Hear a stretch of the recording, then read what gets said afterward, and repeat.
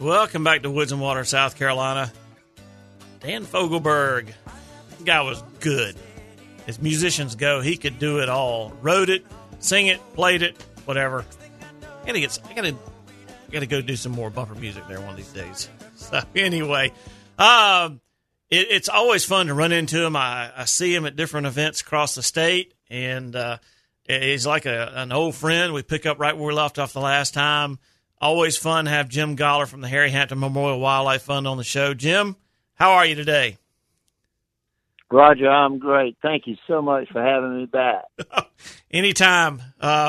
You'll know you really messed up the last time if you don't hear back from me in like 3 to 4 months. I hear you. Well, I'm privileged. No, I am. I'm privileged to know you, to call you my friend, and to catch up with you when we can.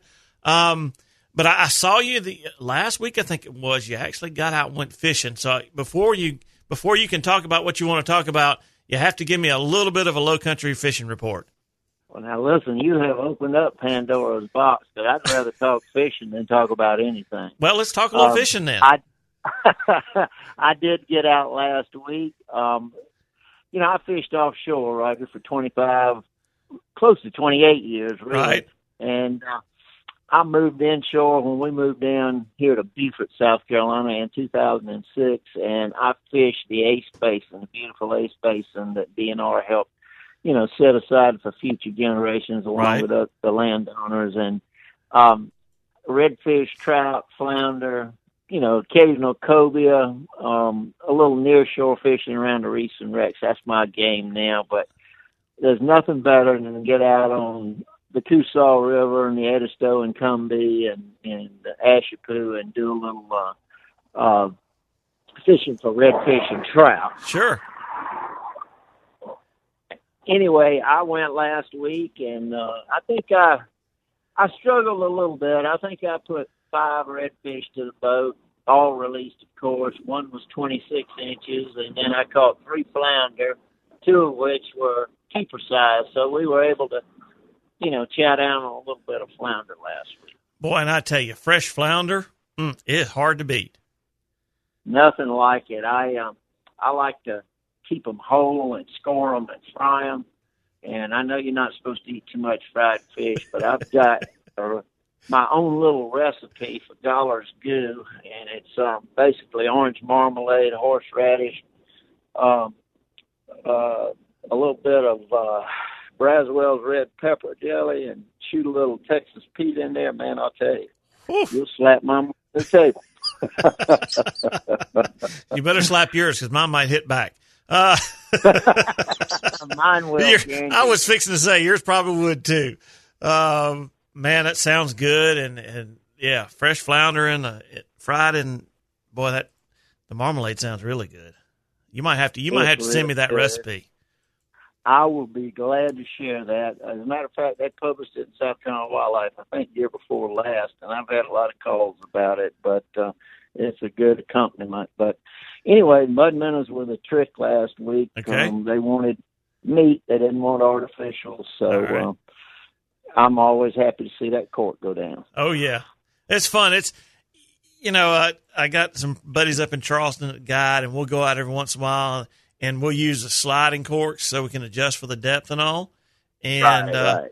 It takes you back to those early days, Jim, like I'm sure you did, the brim fishing on a bed or whatever, and you sit there and you flip that cork out there, and it starts wiggling a little bit, and thunk, it's gone, And I think even today, fishing with a cork, I think it takes me back to those early days, and you get the same excitement.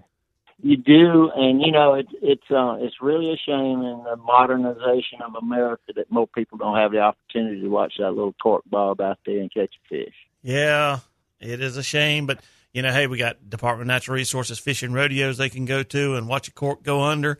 They had the fishing pond at the Palmetto Sportsman's Classic. You could catch a catfish, and I tell you, I was standing there at the fishing pond. All these kids spread around the edges and all, and everybody start fishing and all that. And then you started seeing the corks go down, and a couple of kids had no clue what to do with it. Exactly. They're like, what do I do now? And it had the volunteers coming around, hey, you want to hold it? And one kid was like, I don't want anywhere near that. But I tell you, there was a little girl there. She caught one, and she was squealing, and she wanted to hold it so bad. And so they gave it to her, and she was holding that thing. And I'm thinking, that's all it takes right there. You never know. That spark, right. That spark lit at an early age could carry her the rest of her life. You're exactly right, Roger. Setting the tone at that age for a child to enjoy the natural resources we're so blessed with, transcends, and you may not know it right away. You might not know it through the teenage years, but I guarantee you some of that will come back later in life, and they'll come back to the natural resources and do a little fishing. It really surprised me. Eva Shockey. Now, do you know who Jim and Eva Shockey are? I do. I do. Well, Eva, she growing up in Jim Shockey's household, big hunter, outfitter for all his life. You'd expect her to be in there and doing it all. But, I've talked to her, and she really didn't come back to it until after college. In her early 20s when she was like, I think I want to know more about this and find out what I was missing all those years. So you just never know. That's exactly right. I did the same thing myself.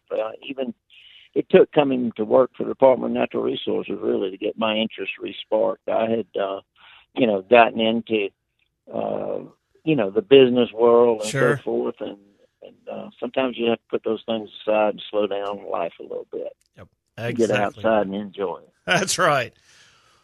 Harry Hampton, I know you've talked about it a little bit before when you've been on the show, but there's always new listeners coming in. So what is the Harry Hampton Memorial Wildlife Fund? And then we're going to talk about a fundraiser they can go to and what y'all do with some of the money that you raise from those fundraisers. Certainly. Well, I'll tell you, the organization, the Harry R.E. Hampton Memorial Wildlife Fund, was established in 1981. It was named for Harry Hampton, who, in my mind, is South Carolina's first true conservationist. He worked hard for the formation of the South Carolina Wildlife Federation. He later pushed hard with the South Carolina legislature to establish the South Carolina Wildlife Commission, which later became the Wildlife Department and is now DNR as we know it. Okay. He also pushed really hard in Washington to get Congress to set aside the Congaree Swamp as a national monument, and it's now South Carolina's only national park. So we were proud of his heritage, lending his name to our organization. But when he passed away in 1980, the fund was formed in 81, and it was basically to receive money from the public to assist the Department of Natural Resources. In effect, our statement of purpose says we receive private funds to assist in educational and other endeavors designed to contribute to conservation and protection of wildlife and marine resources here in South Carolina. So if you look at us from that standpoint, we do not fund a lot of private projects. Right. We exist solely to take money in, give to DNR for those programs for youth and ladies and mobility impaired, all types of groups, to get them outdoors, get them as participating through programs like Take One, Make One, youth mentoring program. Get them a field, get them in a boat, get them on a bank with a cork in their hand, as we were talking about earlier. But these projects that we fund through DNR are projects they cannot fund through regular state appropriations. So we try to fill that void. Gotcha. And it's a long list of things. I mean, like you said, the Take One, Make One program, archery in school, shooting sports.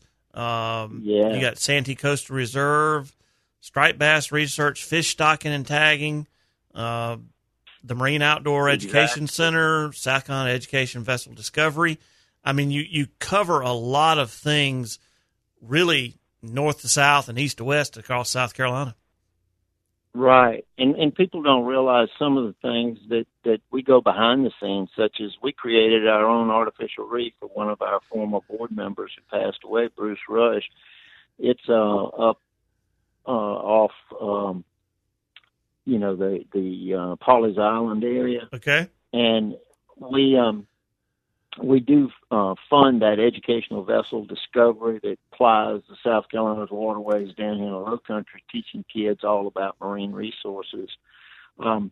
We were very instrumental in assisting DNR setting aside money in your area for Sassafras Mountain for the new observation tower project that's underway. Thankfully, Right. now it took a while to get it going. Yes, it did. But it's now moving.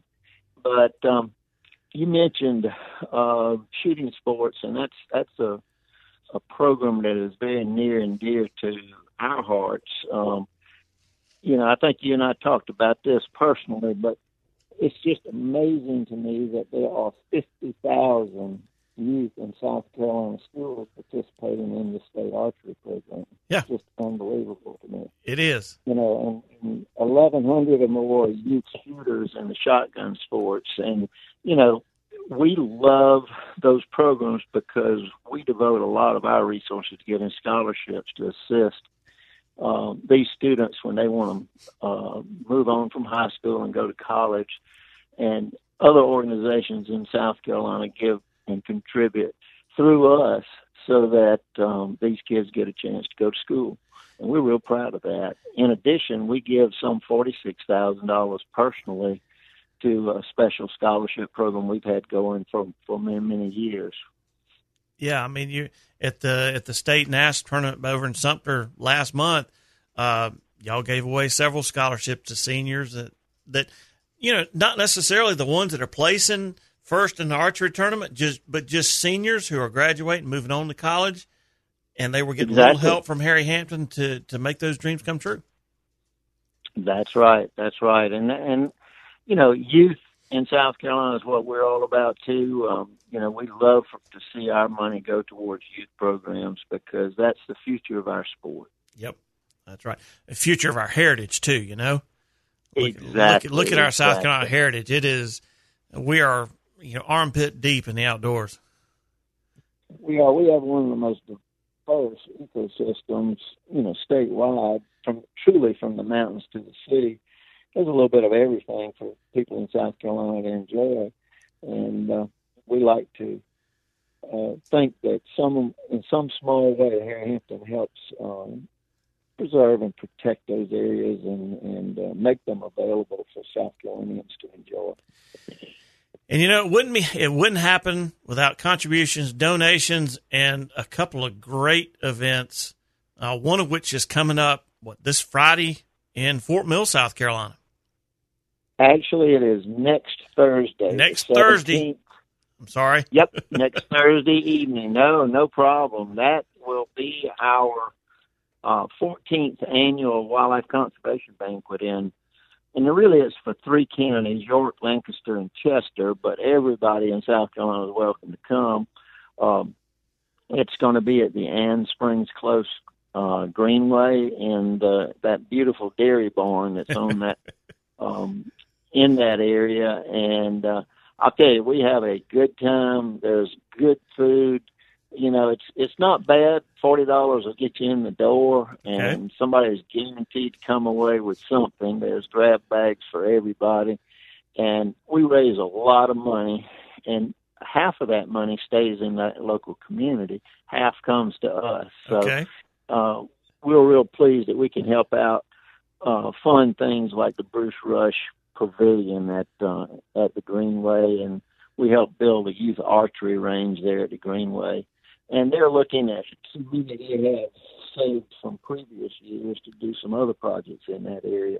So we're always glad to see that happen.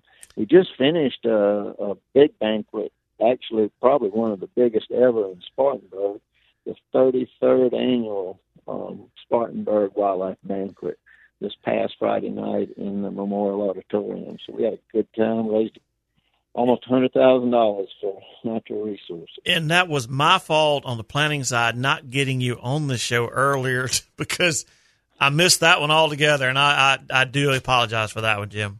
No, dude, no apologies necessary.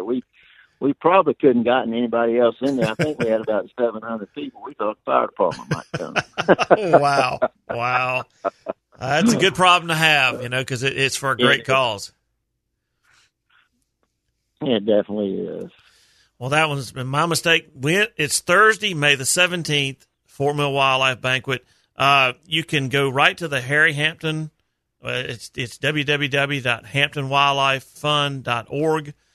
Click on the events tab, roll all the way down to the bottom, and there it is. You can click on to get tickets right there, and have some good food and buy some good stuff and contribute. Right. I mean, we have items you just wouldn't believe. We've got trips to Costa Rica and Argentina.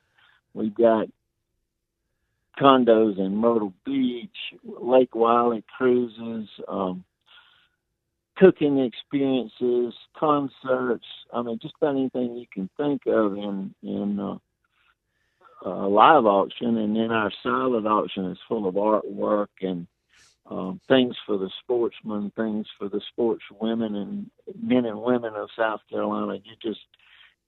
It's just a lot of fun. Good. I can't say anything else. Come, join us, enjoy yourself.